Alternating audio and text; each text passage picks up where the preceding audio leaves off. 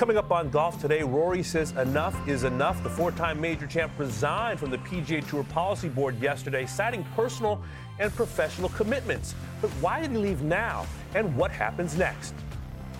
And another major champ looks back on the Ryder Cup Captain. Zach talks Rome, time management, and regrets after another U.S. defeat on European soil.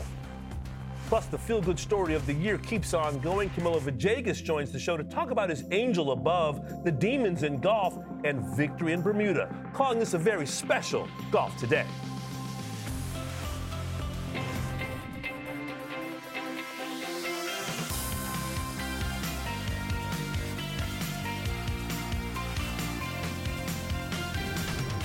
Golf Today.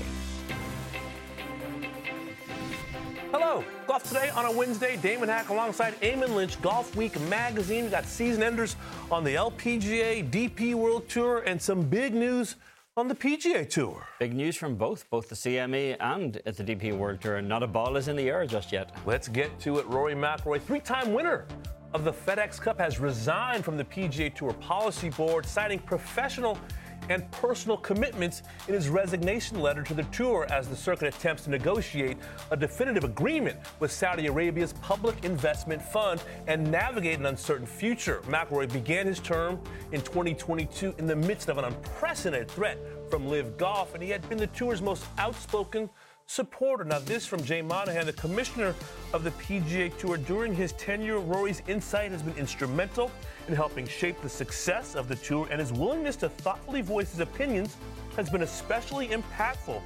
Given the extraordinary time and effort that Rory and all of his fellow player directors have invested in the tour during this unprecedented transformational period in our history, we certainly understand and respect his decision to step down in order to focus on his game and his family.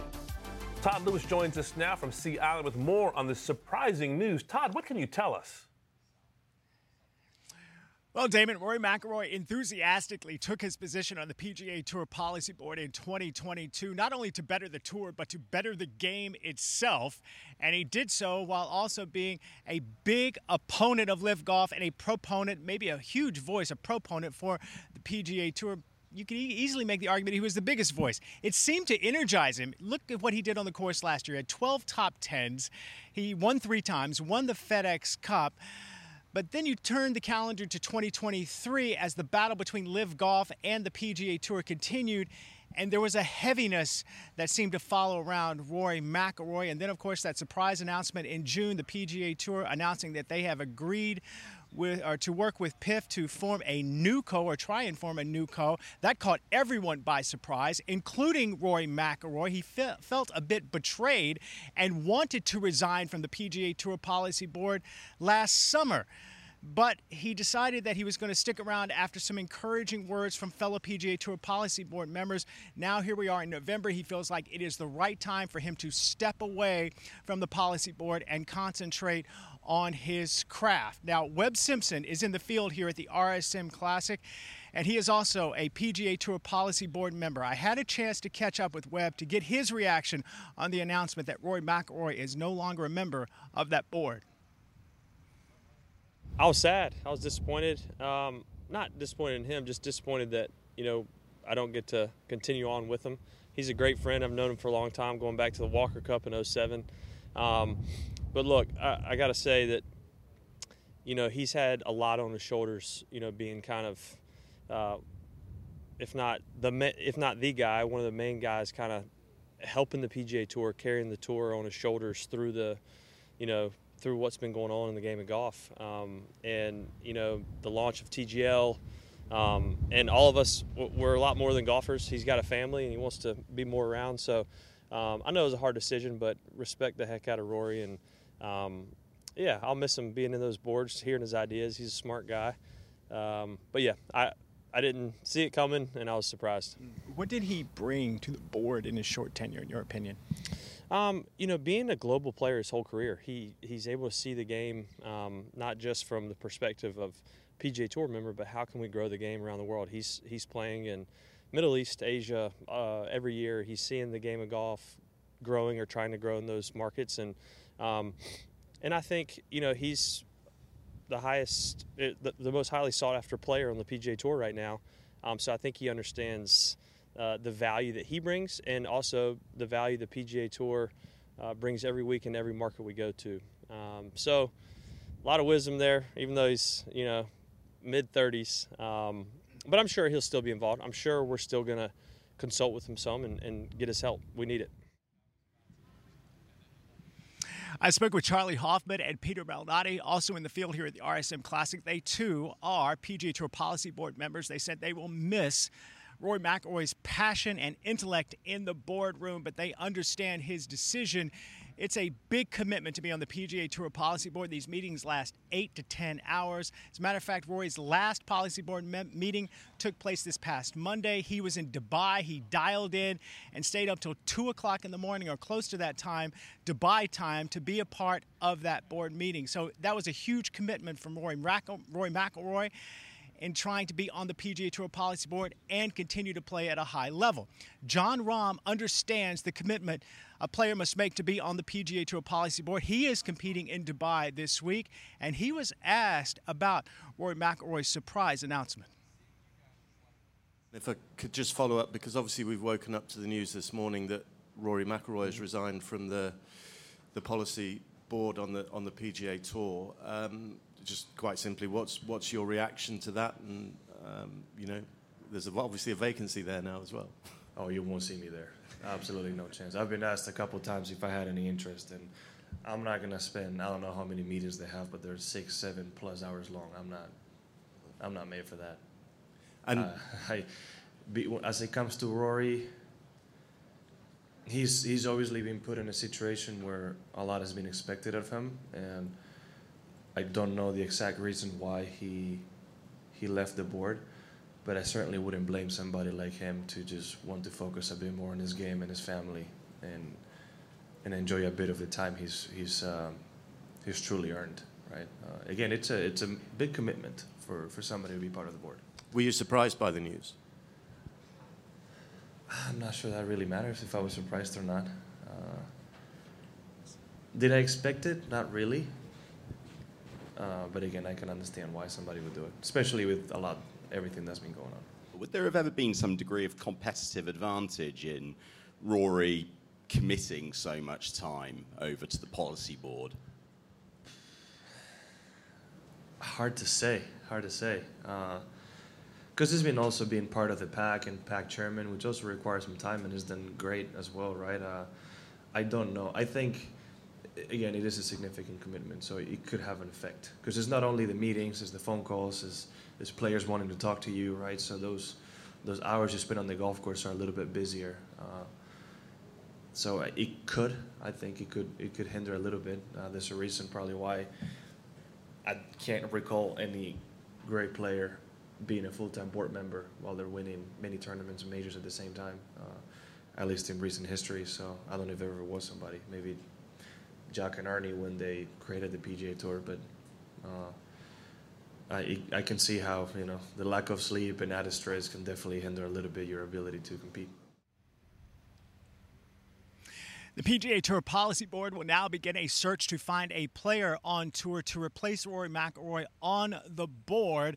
And yes, guys, it is a big blow to have Rory McIlroy step away from that policy board. But let's not forget, Tiger Woods was assigned to the PGA Tour Policy Board in August, and he has a very heavy influence. Todd, you mentioned that it was just 2 days ago, the last meeting of the PGA Tour's Policy Board down in Ponte Vedra. Do we know what happened at that meeting? Did anything significant come out of it? Well, nothing tremendously significant, but there was movement in regards to the deal being worked out between the PGA Tour and PIF. First, in the room, I told you about Rory McIlroy dialing in from Dubai, but in person in the room was Tiger Woods. He made the trip up from South Florida to Ponte Vedra. Jay Monahan, of course, the PGA Tour commissioner, he was there as well. One board member said that's as healthy as they have seen Jay Monahan since he took his leave of absence. He had a quiet strength about him.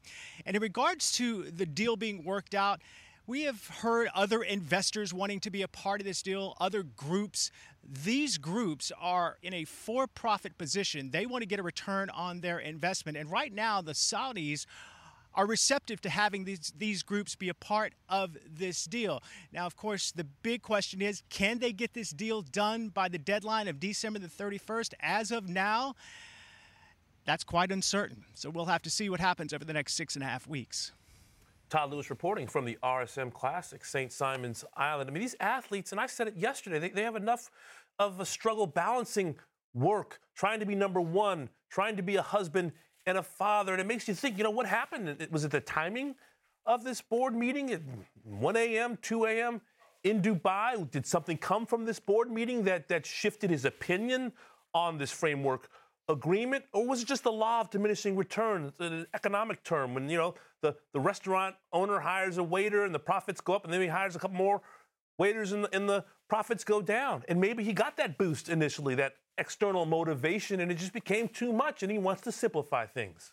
I tend to think it's the latter in terms of the overload, because Rory McIlroy has a lot on his plate, just beyond being the husband, father, businessman, all of that stuff, and even beyond his game. I mean, we heard reference earlier from Webb Simpson to TGL launching. That's going to take more of his time next year, this kind of indoor simulator league that he's launching with Tiger Woods. But it's not just that he's been on the board for the last couple of years. He joined the Players Advisory Council 2 years before that. So basically since 2019, really long before all of this kind of Saudi investment and rival leagues ever really surfaced, Rory McIlroy has been involved in the administration. And I've talked to some people around the board a lot over the last few weeks, and the amount of time, even what is a voluntary position that these guys are spending on it, is very significant. So if Rory McIlroy's experience is similar to other folks that I've talked to, well, then that drag is not insignificant at all. But I also think there's a potential political reason why Rory would leave the board as well. I think he's very conscious of the idea of a conflict of interest, in the idea that everyone has their own agenda here, and everyone's looking for an agenda even where none might actually exist.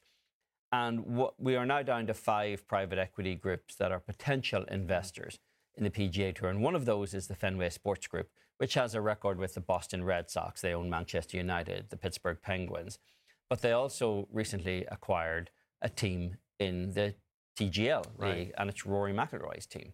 And there's no conflict of interest unless those guys do happen to be the bidding party or the bidding investors.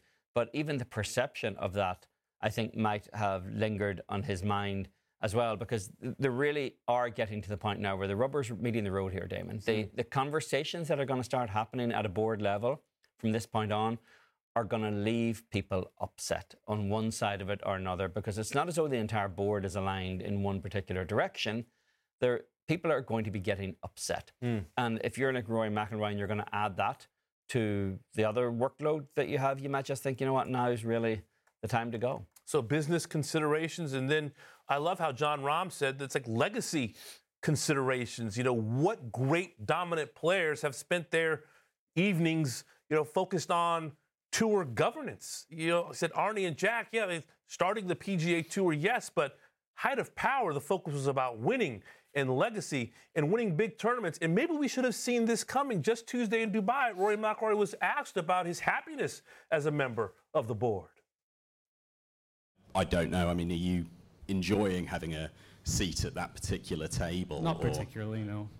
Not what I signed up for whenever I went on the board. But it's the game of professional golf has been in flux for the last 2 years. Again, the overall game, I think, is in a really good shape, and but everyone focuses on this top level because it is what it is, and it's an entertainment product and it's a show. But the faster that it gets rectified, I think the better for everyone. Not what I signed up for. Golf pass, business interests, TGL, a green jacket, number one in the world. I mean, it's a lot going on for this young man, not to mention fatherhood and being a husband. And it's going to have a knock-on effect on this broader process as well. I mean, we just saw at the board meeting 2 days ago, it was announced that they'd finally found a replacement for Randall Stevenson, who resigned from the board in July. The players are now charged with finding another player director. to put on the board. Presumably, it won't be that difficult. It may well even be Adam Scott, who is the current chairman of the pack, who would be next in line to come on the board anyway. But whoever that person is, they have to be brought up to speed on all of these conversations that have been going on, because all of these private equity groups have made in-person pitches and making their case, including 2-player directors.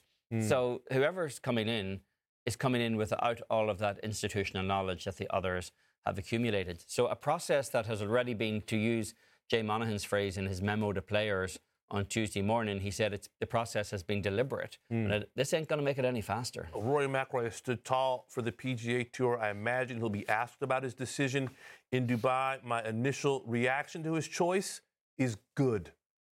I think that will be his as well.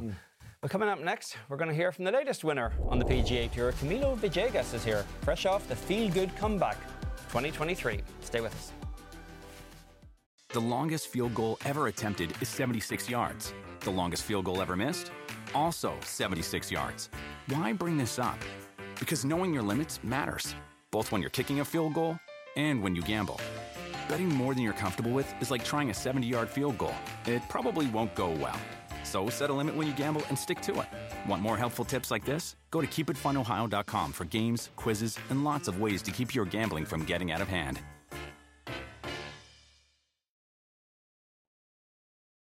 We're back on golf today. Let's see how things stand in the race to the CME Globe. With just 1 week left to go, Celine Boutier, who joined us yesterday, has a narrow lead over the world number 1, Lilia Vu, so a lot to play for this week in Naples. Eamon, the LPGA today announcing an extension of the CME Group Tour Championship and the season-long race to the CME Globe through 2025. A 2-year title sponsorship agreement will bring new opportunities for women's golf starting next year. And here are the details: an enhanced total purse of $11 million, including a record $4 million first prize. $1 million for the runner-up. Additionally, as part of the purse distribution, for the first time ever, every competitor who qualifies for the 60-golfer field will be awarded at least $55,000, increasing recognition for all of the players. With more on the news, we bring in Amy Rogers from Naples, Florida. Good afternoon, Amy.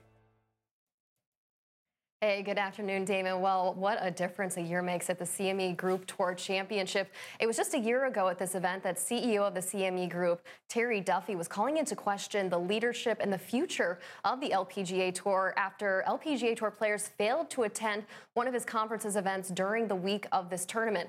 But 12 months later, he stood beside the leader of the LPGA Tour and Commissioner Molly Marcoussimon to announce that his company would be extending their title sponsorship of the Tour Championship through 2025 and making a sizable increase to the purse, which will increase from $7 to $11 million next season. Now, I had a chance to speak with Duffy earlier today about his change in thinking about the LPGA Tour and why he wanted to renew his commitment to the organization.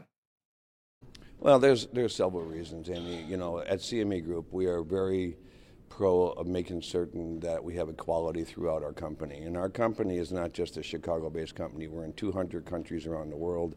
We have business coming from all over the globe. And my employee base is in many different locations. And I'm a big believer that, you know, we have a bunch of women and a bunch of men. And I believe in equality for both of them and giving them opportunities to move forward.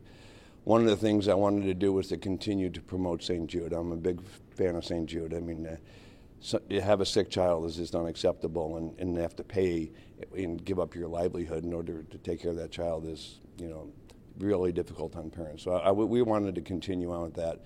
And the LPGA is a great partner. And, you know, I've said this for many, many years, going back to 2005 when I did my first Pro-Am before we even had a tour event, that we want to continue to evolve with the LPGA. And going from Mike Wan to Molly Simon, you know, we've been able to evolve into something different. So, you know, I don't like to just do it to push the envelope. I really wanted to have other events around the world, you know, including here in the U.S. I want players to show up at these events because I want them to eye this on their schedule and say, I need to make it. And, you know, there's a number for them to do that. You know, what is that price point? I don't know. But I think that this will help other events around the globe for the LPGA and will help grow the game.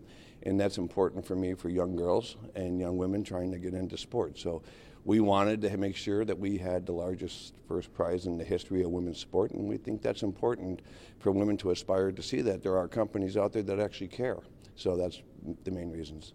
You mentioned what a great partner the LPGA Tour has been with you and your organization over the years. Last year at this event, you expressed some concerns about the future of this organization. What have you seen over the last 12 months at the LPGA that led you to go ahead and make this decision? Yeah, my concern wasn't so much, about what the future was. It was more of just maybe a lack of communication. So communication skills are always important in my world. And when it breaks down, normally there can be other repercussions associated with it. And I think that's all it was. So not a big deal. What do I see going forward in the next 5 years? I'm hopeful that these women continue to do what they're doing, continue to aspire to young women to become young ladies and become, professional athletes, if not become professionals in whatever they do in this world to make it a better place. CME has also just gave an additional $2 million to the underprivileged women and girls in the city of Chicago who are completely underserved, who are mothers, and they can't even take care of their own children. So this is another part of the world that we're looking at that we need to make sure that we're helping. So we do that.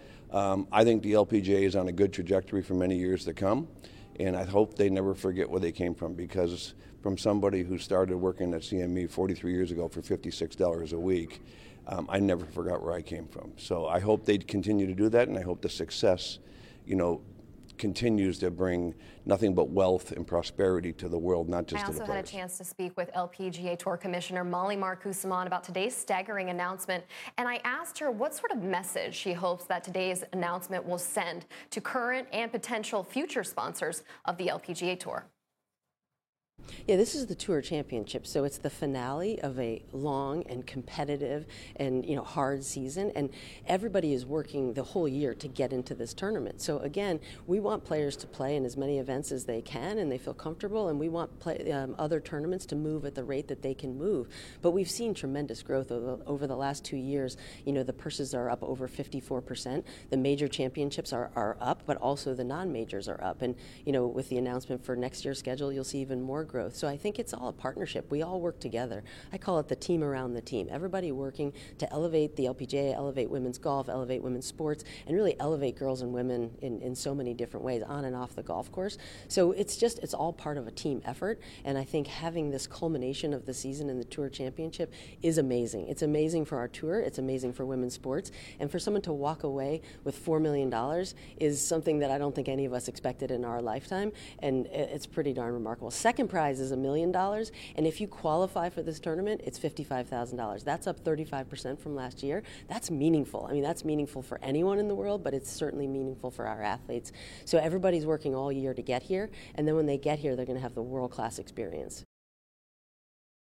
And while news of increased purses on the LPGA Tour has become pretty common in recent years, the news of that $4 million winner's check, well, that one certainly had quite a few players speechless. I had a chance to speak with them this afternoon about the news, not only about that winner's check, but also, as you heard Molly Marcoussimon speak about there, that $1 million runner-up check that's going to go to that second-place finisher last year, and that every single member, each of those 60 players who qualifies for this event last year will at least go home with $55,000. And here's what players had to say about today's news. I was just in a state of shock for a few seconds. Just unbelievable news. I feel like it's unheard of, in women's sport, especially, definitely in women's golf. So I think it's an amazing opportunity for us, and I feel like mostly gratefulness for Mr. Duffy to be able to put this together and really raising the standard for women's golf, and hopefully also helps inspire other tournaments and sponsors to follow their tracks. That money is just so life-changing. There's so much you could do, give back, and for family as well. I know it's very important for me. So again, just really going to try to focus on making it to this week. It's something that you don't want to think about, but at the same time it's hard to ignore. But again, just try to enjoy it and hopefully come out on top. But I think even second place gets $1 million as well. So it's crazy how much CME and Terry are giving back. Yeah, it's nice that Mr. Duffy's seen the value in women's golf, and they've been big supporters of the women's game for a number of years now. And they're really setting the bar, and I think they've put down a marker for a lot of other tournaments, a lot of the sponsors to follow, and I know we're all incredibly grateful for the sport and the opportunity to play for that kind of money. I mean, that's going to be life-changing for whoever wins that, and it'll trickle right down throughout the field. Well, how today's announcement and the broader picture of how it fits into the LPGA Tour season next year and what that total purse will be remains to be seen. Fortunately, we won't have to wait long. The LPGA Tour is expected to release their schedule for the upcoming season tomorrow. So we'll see how many other tournaments and sponsors follow suit, in the footsteps of CME Group and Terry Duffy, who have led the way for many years in pushing the LPGA Tour to new heights and certainly look poised to do so for years to come. Guys? Amy Rogers in Naples, thank you very much. Damon, a lot of news out of Naples. Ooh. I mean, money does equal respect. We like to think that respect is earned on the golf course, but money equals respect in the world of commerce. There's a lot more respect being handed to the LPGA Tour today. It is. You can see and hear the reaction from the players. And good on the LPGA and the CME Group for overcoming that hiccup from 1 year ago. And Terry Duffy, the CEO, is upset about the lack of the players showing up for a very important sponsor dinner during the week. He said it was more about a lack of communication as opposed to a lack of leadership. Whatever it was, today is a banner day for the LPGA Tour and the CME Group Tour Championship, doubling the winner's take to $2 million to $4 million, an increase in total purse from $7 to $11 million, $1 million for the runner-up, $55,000 minimum for whoever plays. I mean, that's some big dollars for these players. It is, and it does continue a trend that we've seen predominantly in major championships when it comes to the purse increases in the women's game. Just look at this graphic here of the 5 majors in women's golf, and every one of them shows a significant jump in purse to this year over the last couple of years, some of them doubling the US Women's Open, an $11 million purse, the biggest in women's golf, now matched by the CME Group Tour Championship. And the question I guess I would have, I understand that there's the $55,000 for anyone who qualifies for this. How the money's dispersed down the field is an interesting question, because it's the last 5 LPGA Tour events which combined actually had a purse, the total of what the CME will be next year. They paid out 15% of the purse to the winner. Next year, the CME Group Tour Championship is paying out 36.4% of the purse to the winner. So I get that there's more being paid out for others who've qualified who are farther down the field. But I'm curious if there's, and we'll discuss this with Beth Ann Nichols when she comes on the show later, if it's the same problem you see talked about in tennis, men's and women's tennis, that if you're at the top of the food chain, life is good. Yeah. But making a living by being a member of the rank and file is getting a little tougher. And I wonder if this actually has an impact on people getting into this arms race for the first place check, as opposed to looking after the other members of the LPGA Tour as well. But let's hope, to Leona Maguire's point, that this has put out a marker where it's a vote of confidence in the product, a vote of confidence in the platform, and let's hope there are other sponsors out there who think I should be doing that too. Great point that you make, but obviously you're pleased if you're Celine Boutier, Megan Kang, Leona Maguire. I mean, you're talking about the best of the best on the LPGA Tour, but the reaction of the rank and file will be very, very important. And you're right, hopefully this becomes a bit of an arms race in a positive way, that, you know, the USGA and the Amundi Evian, you know, and the AIG Women's Open, everybody wants to keep pace, and they want to be the leaders in elevating these purses in the women's game. And we're finally getting closer to the point where all of the biggest events in the women's game, that the winner's check comes with 2 commas. That's routine in the men's game. It's routine for farther down the field to make 7 figures in the men's game for not winning. It's about time more women actually earned 7 figures for actually coming out on top. Women starting to catch up at long last year. So you can watch the season ender on the LPGA, the CME Group Tour Championship, tomorrow, 2 p.m. Eastern Time, streaming on the NBC Sports app and Peacock, and 3 p.m. Eastern on Golf Channel as we settle in and watch the LPGA season finale. And coming up next, we'll be joined by the PGA Tour's most recent winner, Camilo Villegas. More on his emotional journey back to the winner's circle after more than 9 years when we come back. The longest field goal ever attempted is 76 yards. The longest field goal ever missed? Also 76 yards. Why bring this up? Because knowing your limits matters, both when you're kicking a field goal and when you gamble. Betting more than you're comfortable with is like trying a 70-yard field goal. It probably won't go well. So set a limit when you gamble and stick to it. Want more helpful tips like this? Go to keepitfunohio.com for games, quizzes, and lots of ways to keep your gambling from getting out of hand.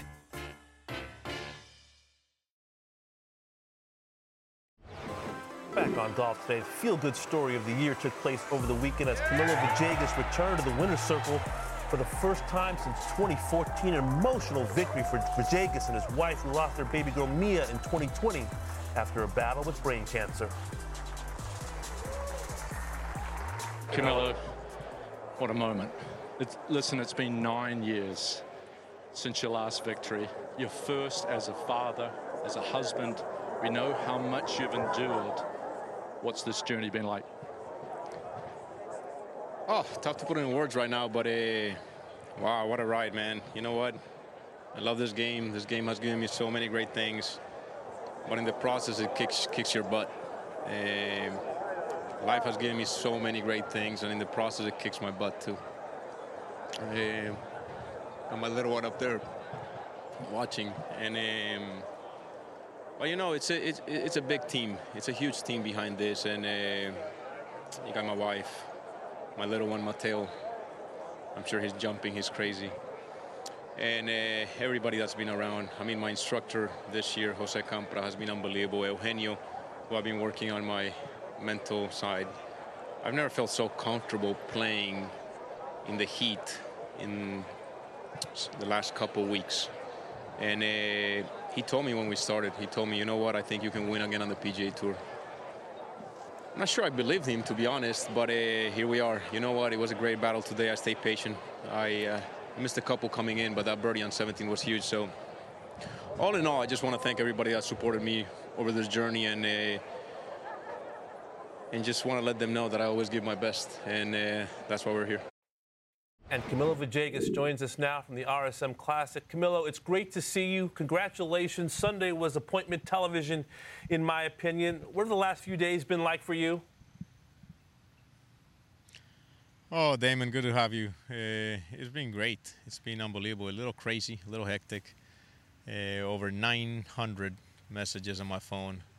I'm going to get to them slowly, but I'm very thankful. I'm very thankful for the energy I constantly receive. Obviously, the support we've received in the last several years after going through what we've gone through has been very special. The golf community and the non-golf world has been very supportive. They continually send good energy to me, my family, and I'm very thankful for the team we've put together this year and the work we've done. Yes, there were tough times and times where I kind of doubted myself and wasn't sure where this was going to end up, but I never stopped waking up in the morning early and giving it my best. So I have a lot of passion for the process, and the crazy thing is tomorrow we all start from zero again. So yes, I've been busy. It's been crazy, and I have a lot more responsibilities, and I'm going to be playing with the big boys once again next year. I'm excited about that.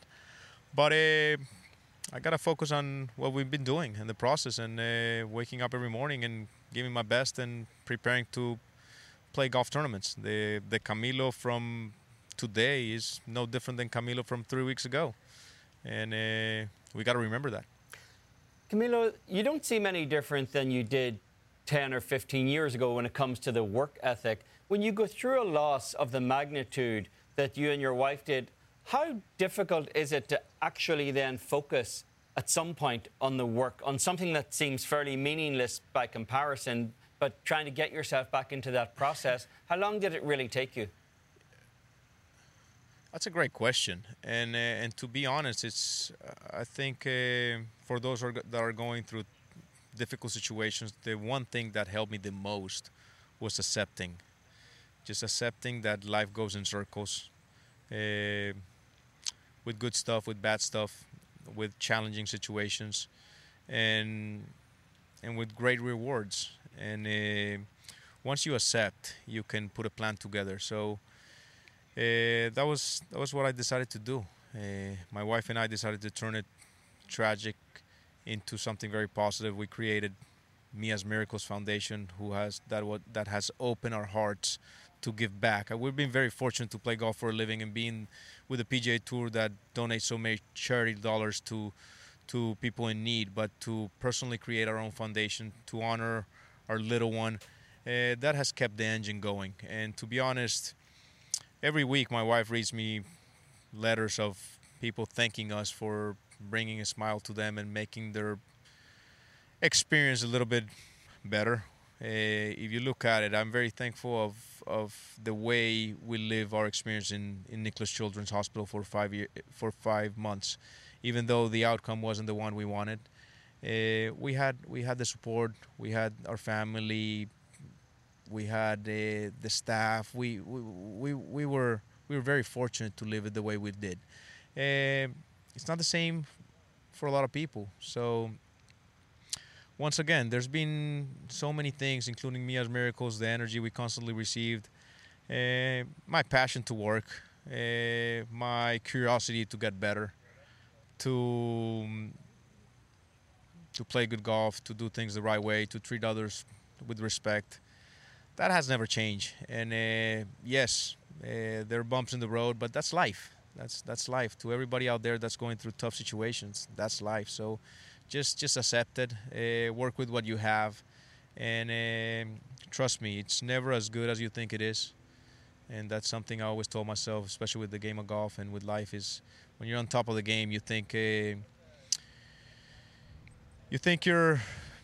always going to be there. So it's never as good as you think it is when you're on top, and it's never as bad as you think it is when you're at the bottom. Just keep putting the hours, keep putting the energy, keep putting the work, and it's an evolving life that changes, that moves around, and the good and the bad will continue to come.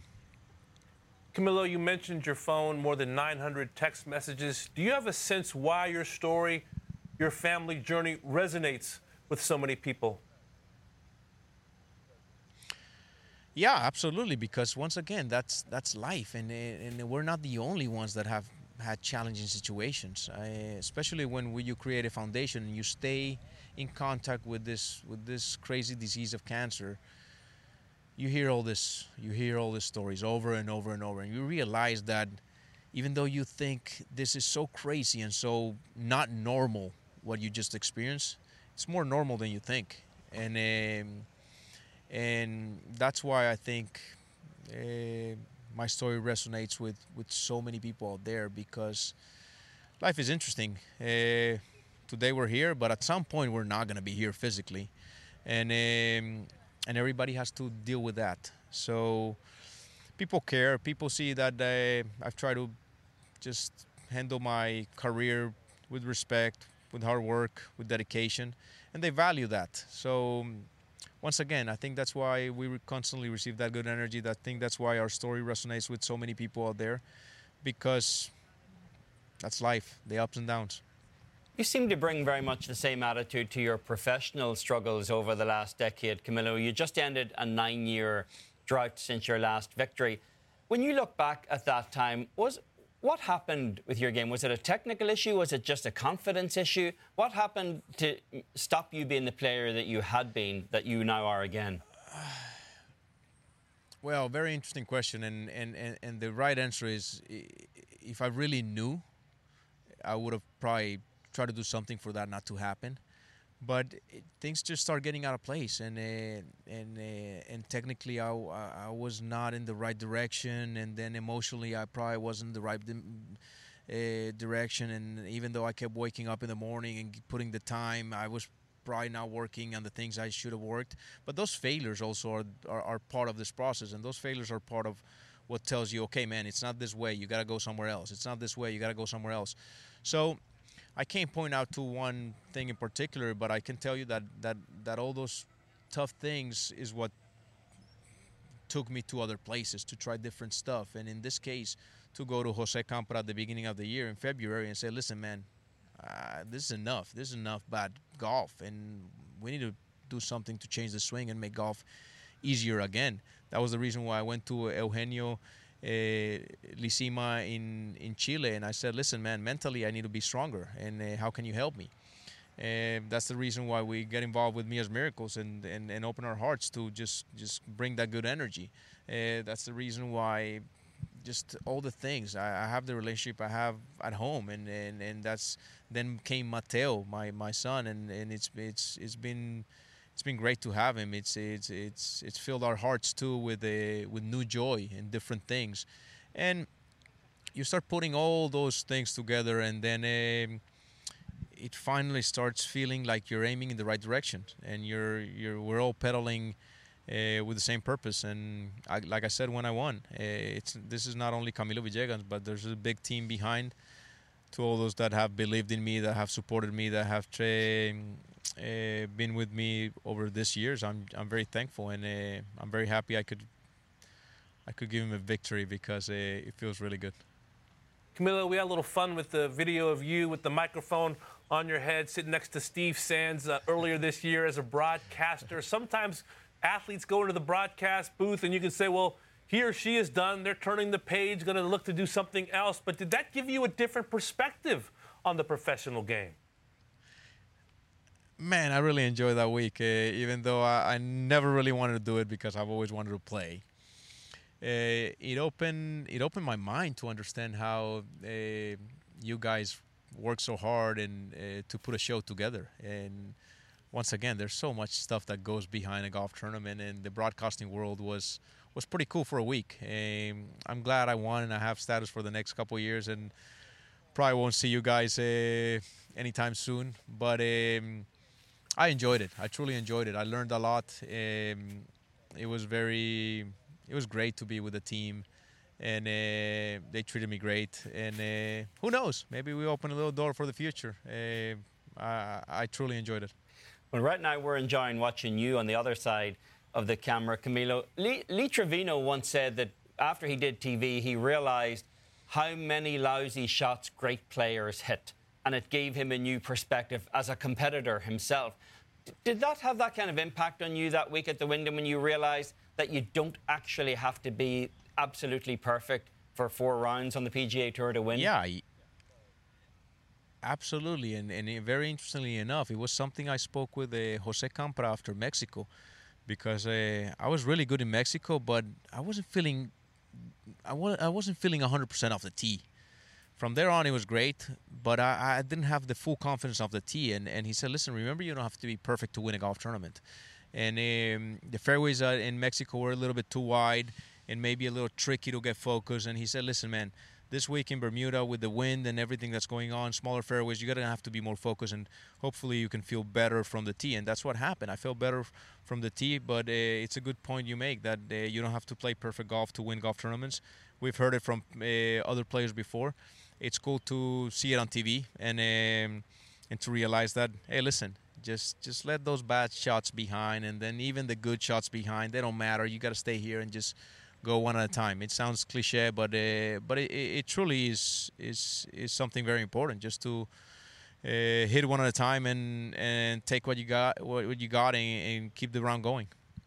Camilo, you're 41 years of age. You're in better shape than a lot of 21-year-olds. What's left for you in this game? Who knows, man? Obviously, I'm a member for the next couple of years, which is great. Like I said, I'm very excited to play with the big boys again. I truly believe this is where I belong. My career has been really good. The game of golf has been great to me, and I want to play golf for a long time. So we'll keep giving our best, and we'll take whatever comes. I can tell you one thing: I'll be busting my butt to perform, to do good things, and to continue to replicate the feelings I've had the last couple of weeks. Well, we know a couple of the events that you're in next year, which is the Masters and the PGA Championship for the first time since 2015. You need a solo third finish this week to break into that top 60 to be into the 2 signature events early in the season next year. Is that on your mind at all? Since you've gone second, you've gone first, you might as well add a third to it as well. Well, you're not the first guy to give me that little stat. So it is in my mind.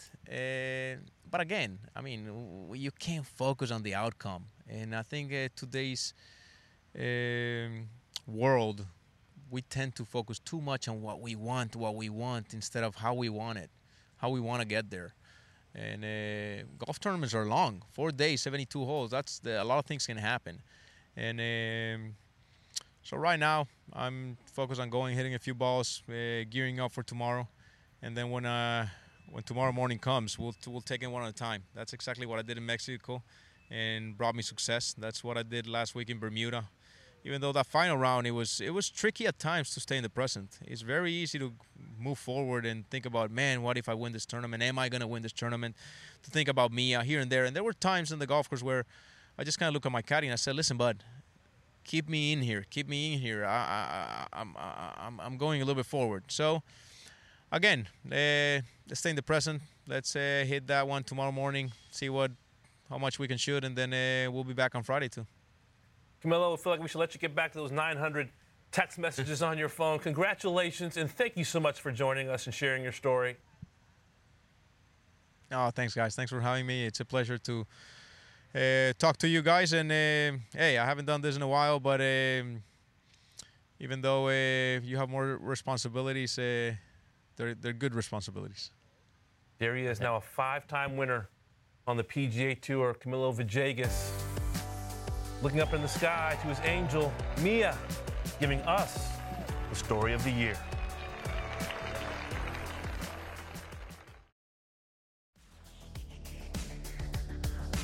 Alex Goff ranked 19th this week, grad student at the University of Kentucky, pursuing a Master of Business Administration, and during his senior season, started all 10 team events for the Wildcats. Second team All-SEC selection, led UK with a 70.70 scoring average and recorded a team-high 5 top 10 finishes, 9 in the top 20. And Alex now joins us from Lexington. So you announced in May you're coming back for a 5th season to UK. Why'd you return?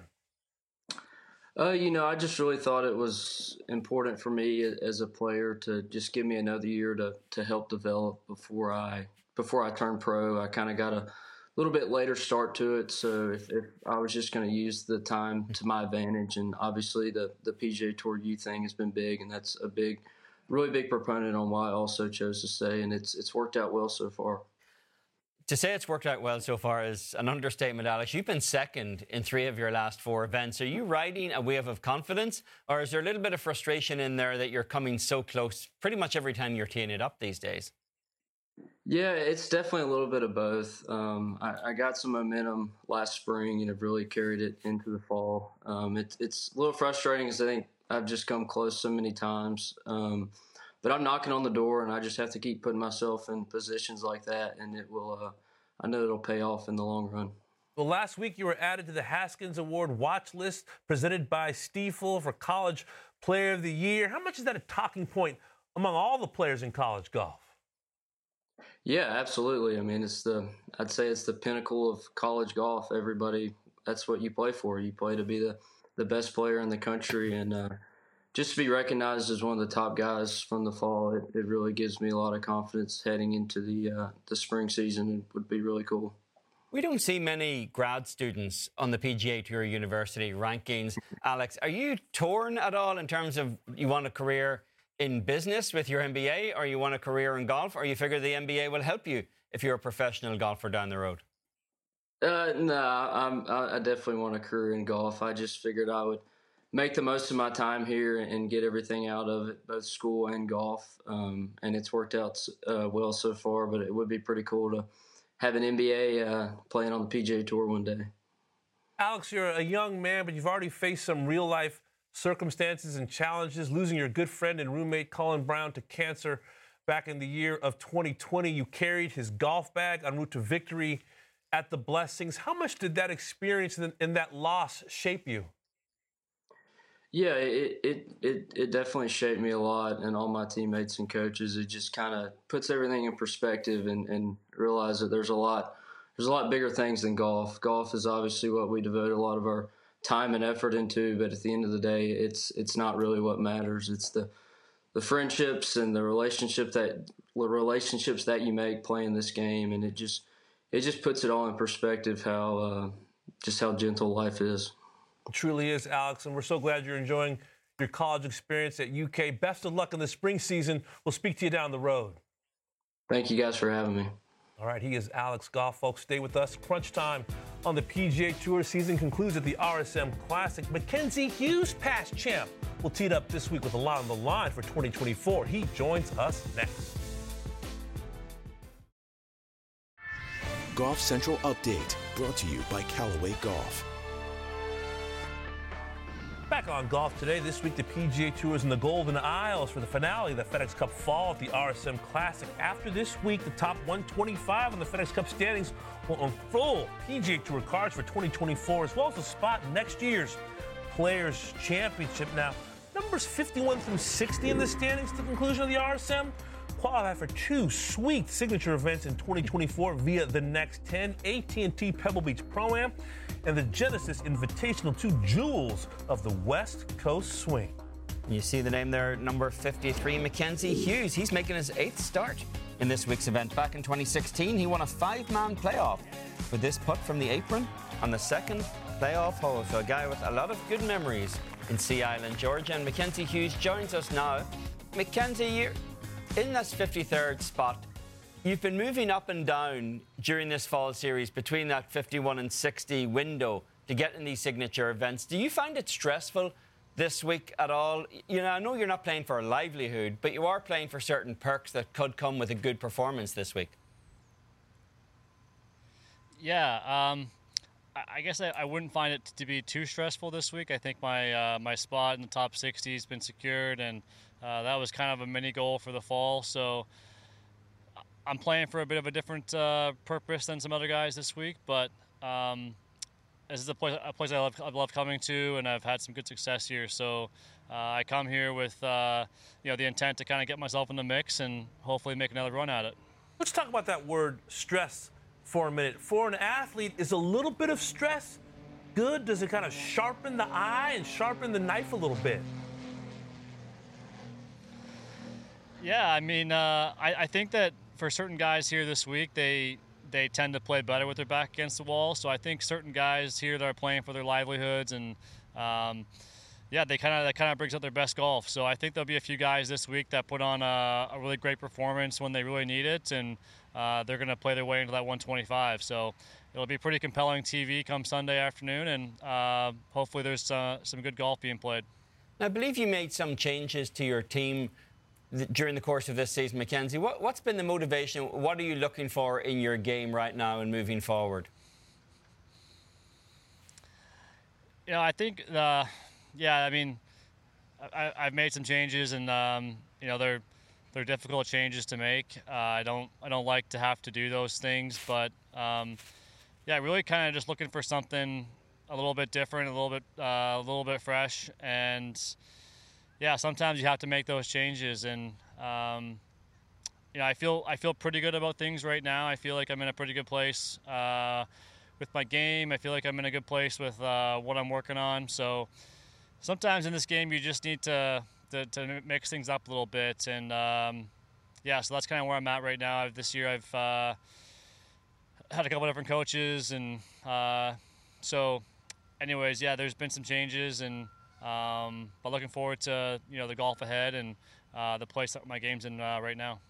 How about specifically, what are you trying to get out of these changes? What do you want to see from your golf ball? Well, I guess really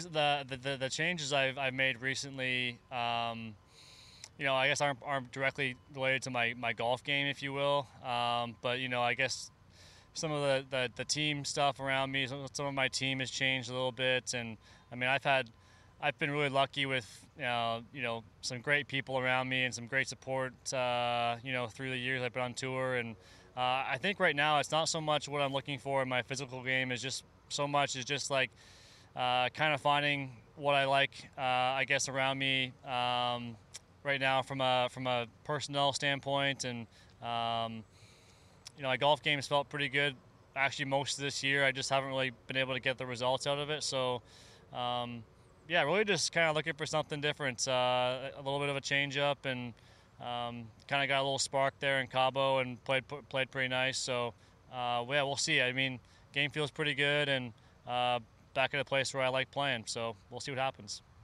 Mackenzie, are you like every other Canadian with a tour card right now that you're obsessed with the President's Cup next year? Mike Weir is the captain. It's been held in Montreal. How badly do you want to be part of the mix there?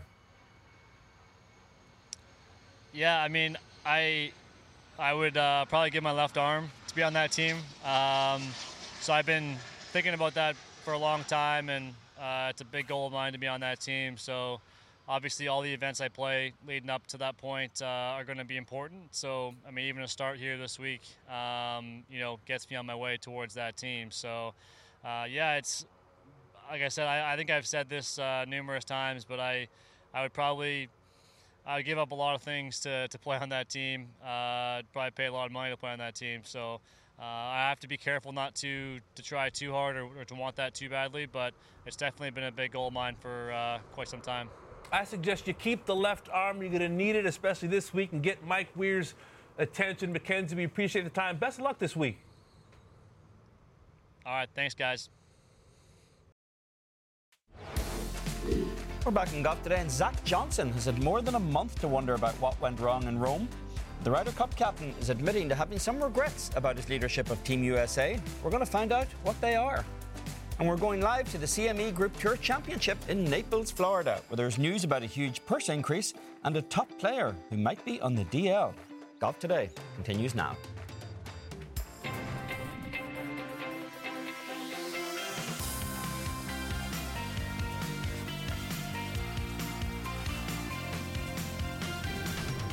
Golf Today. It is the last event of the first FedEx Cup Falls. The PGA Tour heads to St. Simons Island, Georgia for the RSM Classic, and you can catch live first-round coverage tomorrow noon Eastern right here on Golf Channel. How about the Sea Island resident Zach Johnson served as captain for this year's Ryder Cup team for the U.S. in Rome, and Europe took back the Cup 16.5 to 11.5. Zach in the field at this week's RSM Classic, and yesterday was asked to reflect on his experience as captain.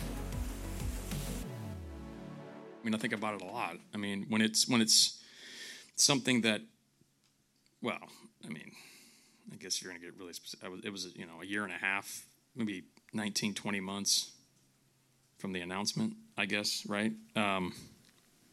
There's really about a year of true work, maybe 13, 14 months of work. So when you have something of that magnitude that you're doing day in, day out for the most part, and then it comes to an abrupt halt, you can't not think about it. And I love it. I mean, I am a fanatic of the Ryder Cup. So given my role in the last one, yeah, I mean, it's natural. I mean, I've got a lot of 20/20 hindsight things that I certainly think about. Arguably some regrets. But I think, again, with something of that magnitude, win or lose, you're going to have that. And that's sports, and I think that's when you care and you're passionate about something, you're going to have those natural feelings. So, I think when I look back, obviously the mission was to go win, and we did not do that. And for that stinks. Again, I wanted to win. I wanted these guys to win, and it still hurts in some regards. But it's also the journey. This sounds like the right thing to say, but it's the truth. It's the journey with those people, specifically the 12, that I'll never forget. And apologies for maybe touching a nerve. If you had to pick one thing that you regret, what would it might be? Sure. Well, I don't. You're not. You don't have to apologize. I am. I think the best athletes, specifically golfers that I've been around, it's a pretty obvious, especially if you can get into their intimate details of how they operate. I think compartmentalizing their life is an attribute that a lot of guys do very, very well. Tiger will be the extreme example. He's amazing at it.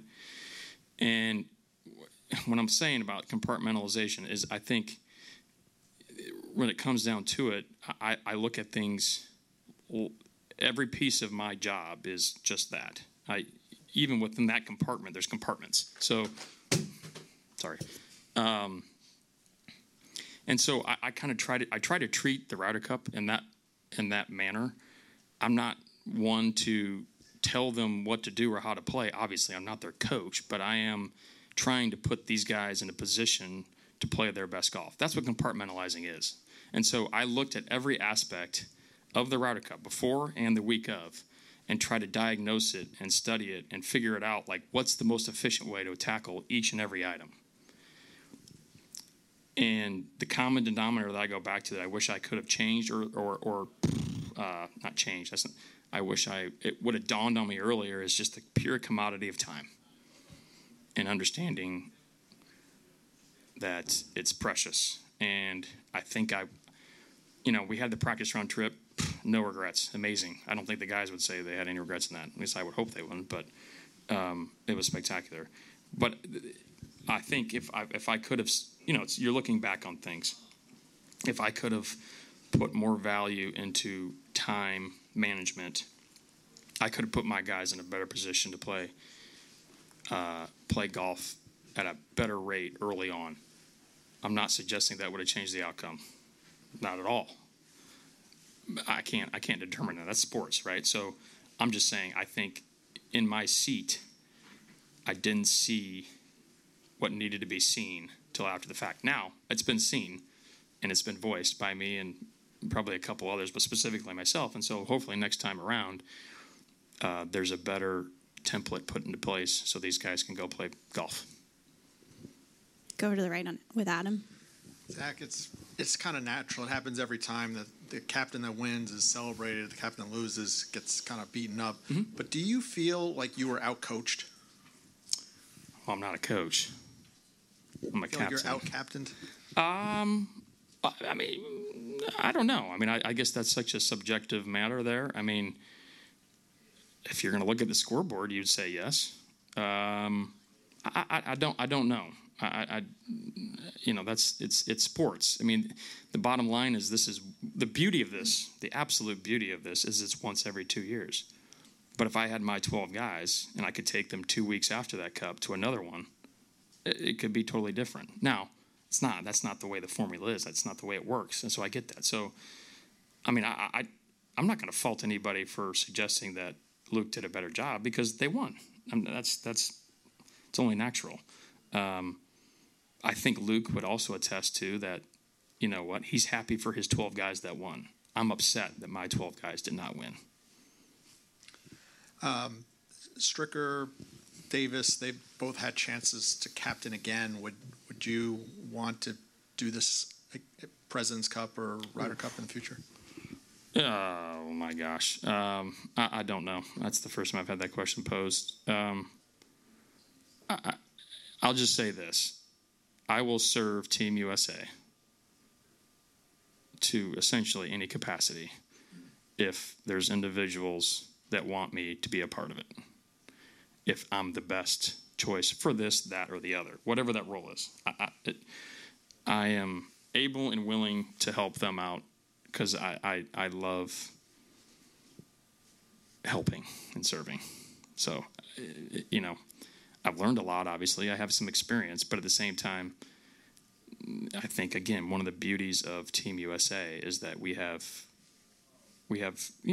new guys coming up that deserve an opportunity and have the ability and the passion to do it as well. Damon, we've seen generations of losing US Ryder Cup captains who look wounded long after the fact. Lanny Wadkins, Hal Sutton, Curtis Strange, all of them are still stung by what happened. It's interesting in Zach Johnson's case, it's not a very granular answer for what his regret is, the idea of time management. It raises the question of what he should be regretting because he doesn't appear to be there himself in terms of having a very specific decision or decisions that were made along the way. Gosh, me and you are thinking a lot alike of late. I similarly was curious, is this the slow start on Friday, 0-4, was the time commodity, does that mean in the run-up, maybe the U.S. team not as familiar with the golf course as the Europeans were? Was there something in the practice schedule? And he gave a lot of time. That was some 6.5 minutes, just that soundbite right there. But even then, I wanted more. You could definitely feel the depth of his disappointment, just in terms of the fact that this was 18, 19 months of a commitment, not just with him, but his wife, Kim, as well, thinking about the Ryder Cup, living and dying with every decision and wanting it so badly and loving his time